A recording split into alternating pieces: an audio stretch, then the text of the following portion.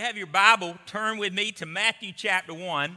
Matthew chapter 1, we'll be reading verses 1 through 7 and then verse 17. Again, Matthew chapter 1, verses 1 through 7 and then verse 17. We are, just to let you know, we are looking at, as of right now, having an in-person, it will be online as well, but an in-person Ash Wednesday service. That is, it'll be in here so that we can social distance and everything, wear your mask, all of that. And it'll be on Ash Wednesday is February the 17th, I believe it is. And so it'll be that night at 6:30. And then, of course, the next day we'll be starting Lent. Actually, it'll start that next Sunday, but we'll be with our Thursday night service starting our Lenten series. And it's going to be from Revelation chapter 2 and 3. It's called God's Report Card for the Church. And I know that kids, I think, just got report cards a couple of weeks ago or whatever. Well, Revelation is where Jesus actually gives a report card for the different churches that are there. And so be praying as we put that together. We're doing our own. A lot of times we'll use a study from one of the publishers or whatever, but we are actually doing our own this year. And so I'm written the sermons, and now Pastor Kim is she is writing the devotional that the groups and everything they go with. So be praying for her because her deadline is coming soon. But anyway, like this week. But anyway, she is working hard on that and making it happen. So pray for her as we complete that, and we'll have devotionals for everyone and discussion questions, all that good stuff. But anyway, Matthew chapter 1, verses 1 through 7, and then verse 17.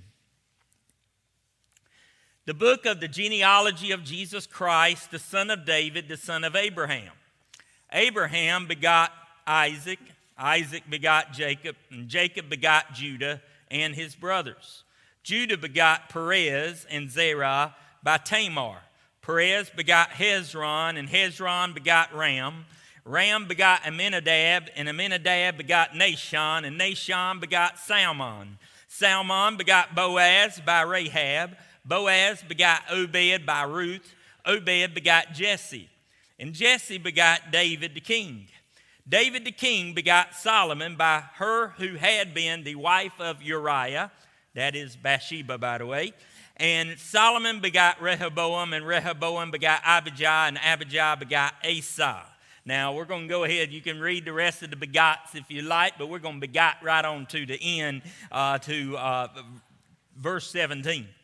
So all the generations from Abraham to David are 14 generations, and from David until the captivity in Babylon are 14 generations, and from the captivity in Babylon until the Christ are 14 generations. This is the word of God for the people of God. Thanks be to God. Let us pray. Lord, we thank you for your goodness, for your grace. And we thank you, Lord, that your word is alive and well and speaks to us this morning. Let us hear it. Let us be challenged. Let us be changed. And may we never get over it. In Jesus' name, amen. Well, we are well into this series now, talking about the Old Testament and how it is our family tree. It is our spiritual family tree. Just like it's sort of, the Old Testament is sort of like our spiritual ancestry.com or spiritual 1, 2, 3 and me. And it gives us the look of where we came from spiritually. And so we should never unhitch ourselves from the Old Testament because of the richness that it gives us in that. Now, we've talked about the families, some of the families and some of the folks in the Old Testament, and we see that this surely is God's great big dysfunctional family tree, because you would think with the Old Testament being the line that gives us Jesus, that all these folks would have been perfect and holy in some way. But if you look at it, it's not really like that at all. In fact, the first Sunday we talked about the first family and Cain and Abel, and Cain ends up jealous over Abel, kills his brother Abel, is banished from the place by God. I mean, I don't know about y'all, but that sounds a little dysfunctional to me. But we found out that we cannot let resentment continue. We are our brothers and sisters' keepers, and that God's grace is still always extended. And then we looked the next week at Moses and the 4 don'ts so that we can be used by God, that we learn from Moses. And that's, don't let your past deter your purpose. Don't let your defect define or disqualify you. Don't let your setback silence you, and don't let your performance take the place of God's presence in your life. And then we looked at David. Good old David. We looked at him last week, and we saw that he was good from being a shepherd boy to fighting Goliath to becoming the king and having the vision to build God a temple. And then, of course, there was the bad whenever he ends up committing adultery and going even farther than that, having Uriah the Hittite, who was the husband of Bathsheba, killed in battle. And then we see the beautiful that happens whenever David repents. And God restores him in that way. And we can see that in our own lives. And so we've been talking about all these guys that I promised that we would get to the next time, to the next sermon, and it would be Ladies' Night. All right? So y'all got that going on. All right, good. And don't worry, I'm not going to sing the Kool and the Gang song. It's Ladies' Night, But anyway, I won't be doing that or anything. But we are going to be talking about some ladies this morning.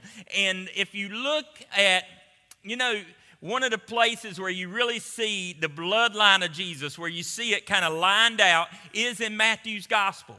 Matthew's gospel, of course, he was writing to a Jewish audience, wanting to persuade them that Jesus was the Messiah. And so he starts it out by showing how Jesus came all the way from the bloodline of Abraham. And so he does this through the genealogies. You find those in Genesis and other places, but you definitely find it right here in Chronicles. I know it's in there, but you definitely find it right here in Matthew. And in there he talks about a lot of men begotten a lot of men. So-and-so begot so-and-so, so-and-so begot so-and-so. That means they were the father of and had this child. But there are 4 women that make it into Matthew's gospel. 4 women that make it into our family tree, our spiritual family tree, Jesus' family tree. 4 women. Now, you would have thought these women would have been holy women. You would have thought they would have somehow been excelling in certain ways like that. But I'm going to talk about those 4 women tonight. In fact, there's a painting that was done, an Advent painting called The 4. And these are the 4 that were in there. And that's this morning, I'm going to talk about those 4. And so let's look at the 4 women in Jesus' family tree. The 4 women that make it into Jesus' family tree in Matthew's gospel. Number 1, the first one was Tamar. Now, I'm just going to tell you about these 4 women for a little while, just for a few minutes this morning. Tamar, most likely, maybe you've heard of her, I don't know. I think this story was probably left out of most of the children's Sunday school or children's Bibles. But Tamar is in this tiny little part of Genesis 38. Genesis chapter 38. Now, you remember Judah was one of the sons of Jacob. And so Judah is one of the tribes of Israel, fathers of one of the tribes. And there were 12 tribes. And of course, Jesus' bloodline comes from the tribe of Judah. Now, Judah was not always the best character, all right? He was not always a great guy. And anyway, he had 3 sons. And there was some age between each of those sons. And the first son takes Tamar as his wife, and the whole thing back then was, first of all, women in many ways were seen as second-class citizens. It was a patriarchal society. They were just seen like that and viewed like that. And so for their names to even be in the genealogy of Jesus is a really big deal.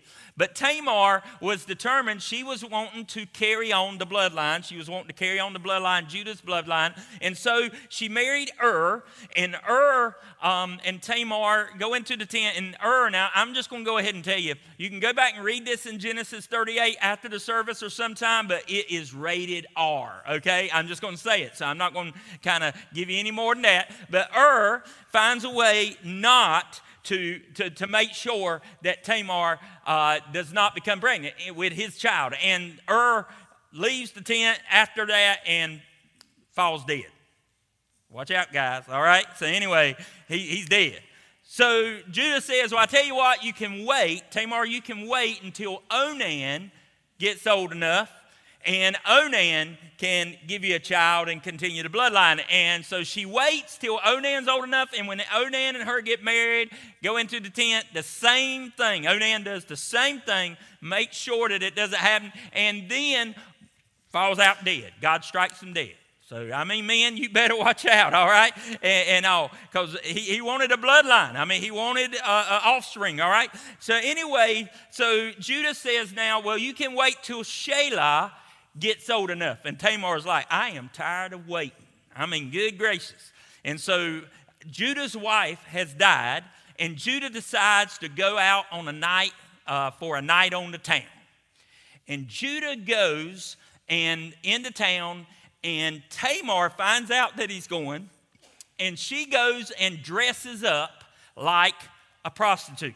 All right? She puts this veil on. She dresses up like the prostitute, and Judah hooks up. They go to the tent and everything, and afterwards Judah's like, well, you know, I will pay you a goat. I mean, forget the $50 thing. It's goats now. You know what I'm saying?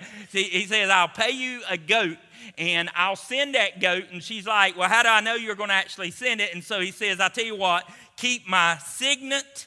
That's his signet ring, and with showing who it is, my signet, my cord, and my staff as collateral. All right? And whenever my servant takes the goat to you, you can give all that back. Well, weekend gets over with, and Judah sends the goat, and the servant cannot find anybody. And they say, there is no prostitute that hangs around these city gates. I don't know who you're talking about. And Judah's like, that don't make any sense. But anyway, so it happens that several weeks later, of course, Tamar is pregnant with Judah's baby, all right? I know this is kind of halfway PG right here. But anyway, Tamar is pregnant with Judah's baby. And of course, Judah hears about this. And she's supposed to be waiting for her son, for his son to get old enough, you know. And so Genesis 38 is what, verses 24 and 25. Look at what happens here. And it came to pass about 3 months after, 3 months, not 3 weeks, I'm sorry, that Judah was told, saying, Tamar, your daughter-in-law, has played the harlot. Furthermore, she is with child by harlotry. So Judah said, bring her out and let her be burned. All right? He says, we're going to, you know, she's going to be a lesson for everybody here. And when she was brought out, she sent to her father-in-law, saying, by the man whom these belong, I am with child. In other words, the father of the child is the owner of these. And of course, what does she bring out? The signet and the cord and the staff. Judah was busted.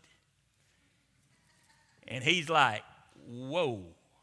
And of course, he then repents and he says, I'm wrong, and no, we're not going to burn her. I'm the one that did wrong and everything. And she ends up having twins. Perez is the firstborn of the twins, and Perez ends up in the bloodline of Jesus. Tamar. What a woman. The second woman is Rahab.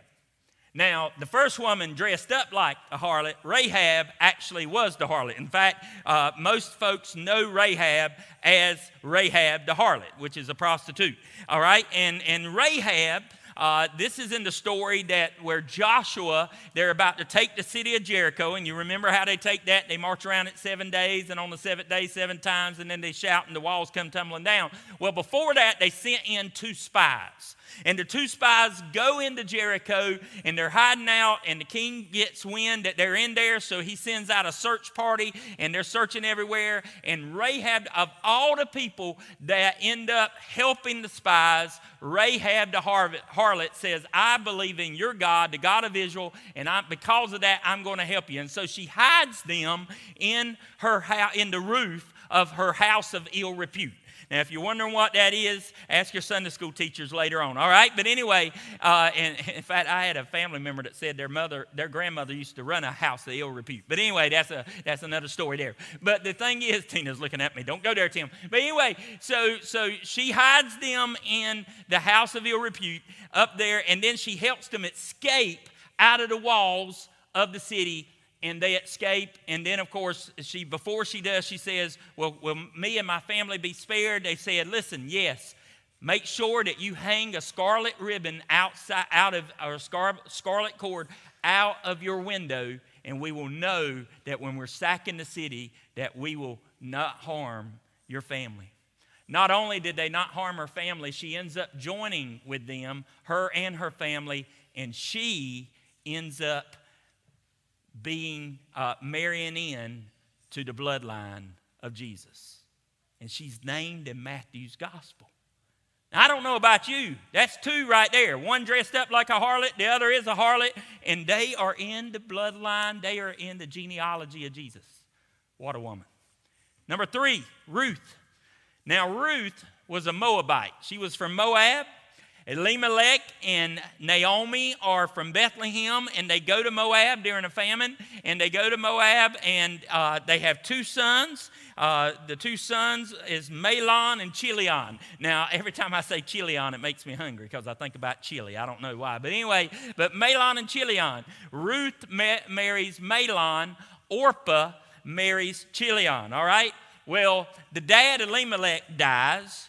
And then Mahlon dies, and then Chilion dies. Now, I don't know about y'all, but it sounds like the men in the Old Testament had a rough time. Amen?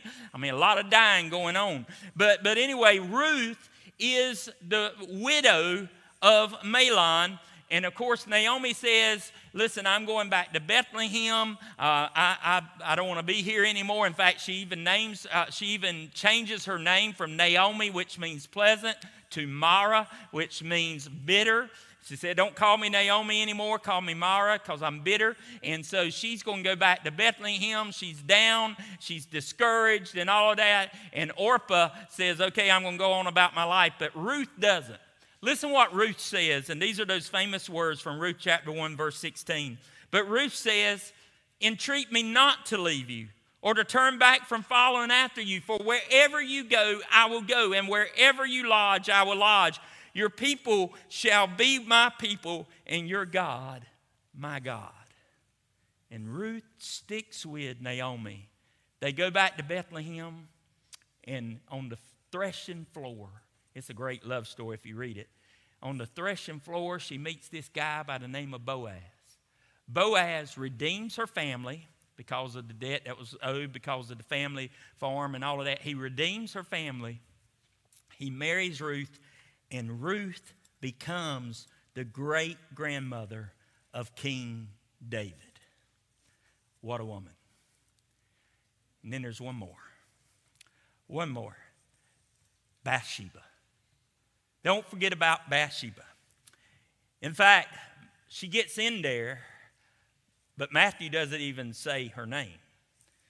He actually says the woman that David begot Solomon from the woman who was Uriah the Hittite's wife, or Uriah's wife. Bathsheba, of course, we talked about her a little bit last week. She was bathing on a roof. David sees her. He inquires about her. He should have left her alone, but yet he ends up summoning her. And back then, if you were summoned, you had to go. So like she didn't have any choice. That is not okay. And she ends up getting pregnant. He tries to cover it up by killing Uriah the Hittite, her husband. The baby ends up dying. And Bathsheba's there without a husband and now without a baby. But David, God still uses her. God still works. She ends up marrying David. And they have Solomon. Solomon, who is known as one of the greatest kings and one of the wisest persons next to Jesus. Bathsheba, adulteress. Bathsheba, the mother of Solomon. She makes it into Jesus' bloodline. What a woman. These four women, I don't know about you, but it wasn't what I was thinking it was going to be. Now, there's 2 things that we learn from this, and I just want to go through them quickly. 2 things that we learn from this. The first is this: we don't choose who God will use. We don't get to choose who God will use. God is able to use anybody that God wants to. I mean, look at who he chose to use as the mother and the earthly parents of Jesus, Mary and Joseph. Joseph, an ordinary carpenter, Mary, a young virgin, and he uses them to be the parents of the King of Kings and the Lord of Lords. And he uses Tamar, and he uses Rahab, and he uses Ruth, and he uses Bathsheba. And they're not holy women. They're dysfunctional. But you know what this lets me know? This lets me know that there's hope for me. This lets me know that there's hope for you. There's hope for us. Because in the midst of our dysfunction, God still can use each and every one of us. We don't get to choose who God can use. And then the second part is this. God always makes room at his table. He always makes room at his table. I remember back from early grade school at the school cafeteria. And I know everybody's probably been there at least once. And you can remember going, you got your lunch. It's those square pizzas that you pulled the cheese off, and they were just good. I know they weren't good for us, but they were just good. Amen. And thank the Lord they had those every day, along with whatever else they were having. It was always a pizza day at our school. But you probably remember going and the table with your friends, and there it is, and they're all sitting around the table. And if the table was full, one of two things was going to happen. Either your friends were going to say, "Ooh, table's full, you're going to have to sit somewhere else." And no matter if they meant it as a mean thing or not, it still always hurt just a little bit. Or they could do this. Hey, wait a minute. We're going to slide and we're going to squeeze you in. And didn't that feel good? When they made room and squeezed you in at the table. And you know, that kind of thing just kind of continues to make you feel good whenever no matter if it's the school cafeteria or the college cafeteria or even a family night supper, Wednesday night suppers. And man, I've missed the Wednesday night suppers here, amen. But no matter how old you are, if you're up there and it don't look like you're going to have a seat and somebody says, "Come on, we'll squeeze you in," there's just something about it that lifts your heart.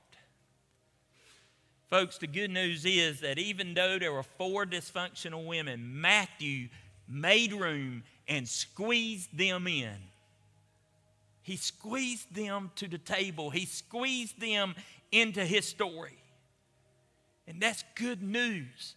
I love what Ann Voskamp writes about the 4. She writes it about the 4 that are in that picture. She says, "The family tree of Christ startlingly notes not one woman, but 4. 4 broken women.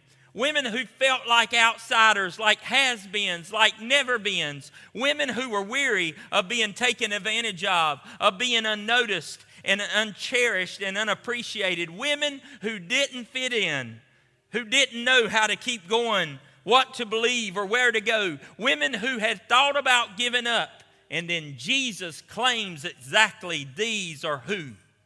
The wandering, the wounded, the worn out are all his. And he grafts you into his line and into his story and into his heart. And he gives you his name, his lineage, and his righteousness. And as we gather at the table this morning, what we can know and what we can celebrate is that he has said, slide over a little bit, I'm making room for each and every one of you. No matter what you've done, no matter where you've been, I'm making room at the table for you. Let us pray. Lord, we thank you that you can use us and that there's hope for us. And we see, Lord, that even in the midst of dysfunction or even in the midst of trials and tribulations, you make a way and you squeeze us in and make room at the table. Lord, now help us to say, I will. Help us to just simply say yes to you this morning As we come around this table together, help us take in the grace and the love that only you can give as you graft us into that great family, the family of God. In Jesus' name we pray. Amen.